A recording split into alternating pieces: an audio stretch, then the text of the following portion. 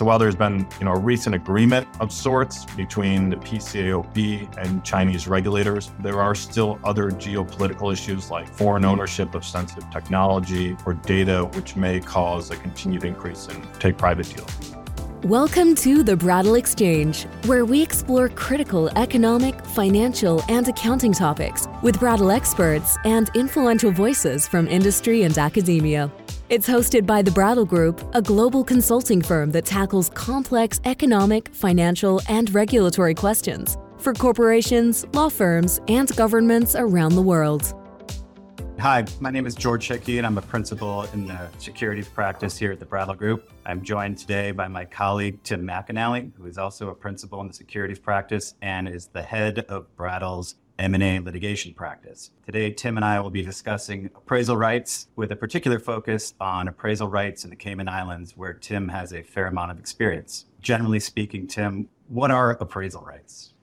Sure. And thanks for having me here, George. An appraisal right is a legal statute in certain jurisdictions that allows a shareholder the right to dissent from a merger and ask a court to determine the value of the dissenter shares. Two jurisdictions that have appraisal rights are Delaware, where a majority of U.S. companies are incorporated, and the Cayman Islands, where a large number of foreign companies that are listed on U.S. exchanges are incorporated. If the trier of fact, so a judge, typically determines the value of dissenter shares exceeds the merger consideration, then the company is required to pay that higher figure, less any payments made to the dissenting shareholders in the interim, together with a fair rate of interest. So given that simplistic explanation, these appraisal cases are primarily concerned with one thing: what is the fair value of dissenter shares? What is fair value? How is that term defined?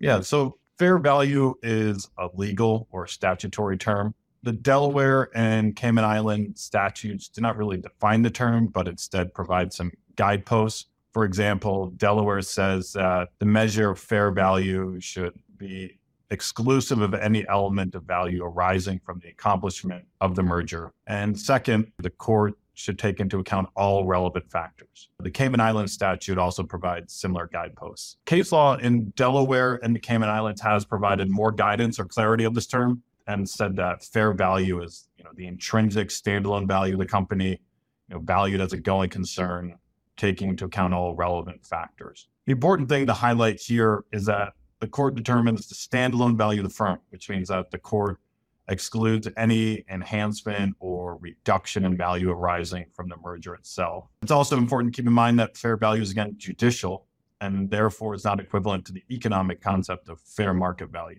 And the closest economic concept we have here is intrinsic value. Some other things to note is that each side really has the burden of proving their respective valuation position. There is no alleged wrongdoing like a breach of fiduciary duty matter where one side has a burden. And then the courts have also stressed that, one argument that carries the day in a particular case may not carry the day in another case going forward. I'm familiar with more the Delaware side, although I am working currently on my first Cayman appraisal matter. But given your experience, can you talk a little bit about the kind of fairly recent growth of appraisal litigation in the Cayman Islands? Yeah, absolutely. As you mentioned, the appraisal landscape in the Cayman Islands is growing, in part because it's much newer than Delaware, as it's really only been around for a decade. Whereas, the Delaware appraisal statutes, there are seminal cases back all the way to the 1950s. The growth has coincided with a growth in privatizations of Cayman incorporated, but Chinese-based companies delisting from U.S. exchanges like the NASDAQ or the New York Stock Exchange. This really peaked around 2016, but again, has been picking up over the last few years. And these Chinese companies have gone private for various reasons, including regulatory issues, sometimes high compliance costs with being listed on the U.S. exchange, or sometimes the view that a company is receiving an unfavorable valuation from U.S. equity markets. Recently, the uptick has mainly been due to the impact of COVID and geopolitical issues between the United States and China, and in particular, the potential impact of the Holding Foreign Companies Accountable Act, which was signed into law in December 2020. So while there's been a recent agreement of sorts between the PCAOB and Chinese regulators regarding that act, there are still other geopolitical issues like foreign ownership of sensitive technology or data, which may cause a continued increase in take-private deals. This increase in the number of take-private deals in the Cayman Islands has in turn impacted appraisal litigation, right? You can't have an appraisal if you don't first have a deal. So over the past 10 years, there's probably been 30 actions filed. 10 have gone to trial. Some have settled during trial or after trial. So there's been 6 judgments. There's 1 pending, and there's 1 currently on appeal. And just to put those 10 trials in perspective, 3 of them occurred last year. So a follow-up question there. In the matter I'm working on, part of the buying group is a controlling shareholder. Would you say that that's fairly typical in the trials that have come in the Caymans? Yes, I believe that's consistent with some of the cases that I've worked on where there is a controlling shareholder who is part of the buyer group.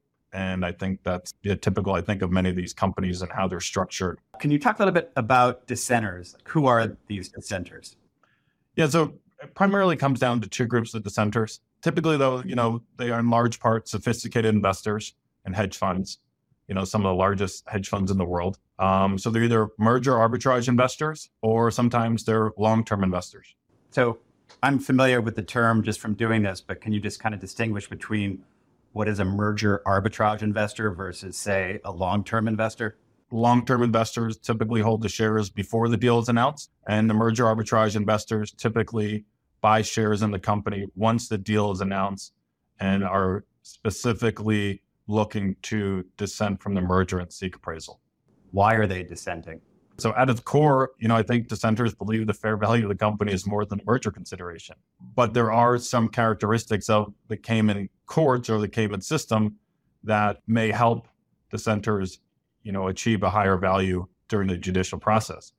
So first, the appraisal case law is still in its infancy. So the appraisal landscape is a bit unsettled, unlike Delaware, which, over the past couple of years has really solidified its view on appraisals. The fair value judgments in the trials have provided dissenters with sometimes pretty significant returns. For example, in the Shanda Games appraisal, the judge, determined fair value was 80% above the merger consideration. And that's the fair value after the appeal. The original trial court determined fair value, much higher than that. There are some risks. On the other hand, there's only been 1 judgment, the FGL appraisal, where the court determined fair value equal to the merger price. All other cases, judges have awarded fair value above the merger consideration. The process is also attractive to the merger arbitrage investors as dissenters are guaranteed an interim payment in the court process, which means, their investor funds are not tied up through the entire process. And lastly, the Cayman Islands has a loser pay process whereby the losing side pays the winning side's legal costs or some portion of the legal costs, sometimes some portion of the expert costs, even discovery costs. So there is an attractive economic framework for these cases. And how have experts typically approached the determination of fair value in these Cayman appraisal matters? Yeah, so the cases are typically, a battle of the experts, similar to Delaware. The experts issue opening, joint, which is, I think, a unique characteristic to the Cayman process, and rebuttal reports. Each of these reports typically run over 100 pages, and then they're cross-examined for 3 to 5 days at trial. So during that time, these experts typically focus on 3 questions. Can the trading price or an adjusted trading price be a reliable indicator of fair value? Can the merger price be a reliable indicator of fair value?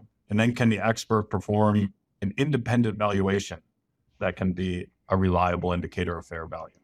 The process is similar to, what the Delaware courts have used as guidance. Cases have typically resulted in substantial premiums to the merger price, unlike Delaware cases recently. So as you alluded to, in Delaware, they've kind of solidified their approach. And I think it's fair to say the approach is more focused on market evidence more recently, whereas before it used to be, informed by a DCF or some other approaches. Given kind of this landscape that you've laid out of the 3 kind of questions that need to be answered, does the court typically pick one avenue as sort of the basis for relying on for an award of fair value, or can they use multiple methods and weightings?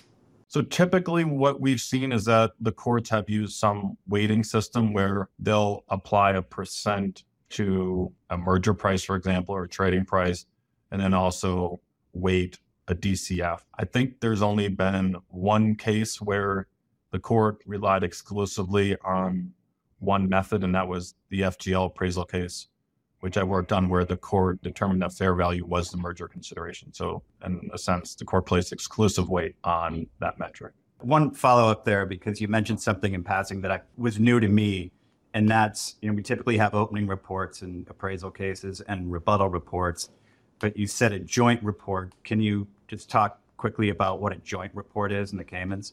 Yeah, so a joint report is issued after the experts have submitted their opening report. So it's a report in between opening and rebuttal. The point of the joint report is to lay out for the court areas where experts agree and areas where experts disagree. And it's sort of done by topic, and the experts and their teams get together and they co-sign these reports. And it's really a helpful tool for the judge and the lawyers or the barristers who ultimately will be cross-examining the witnesses, just to get a lay of the land of where they agree and where they disagree, after the opening reports. And have you been in one of those meetings where both teams have gathered?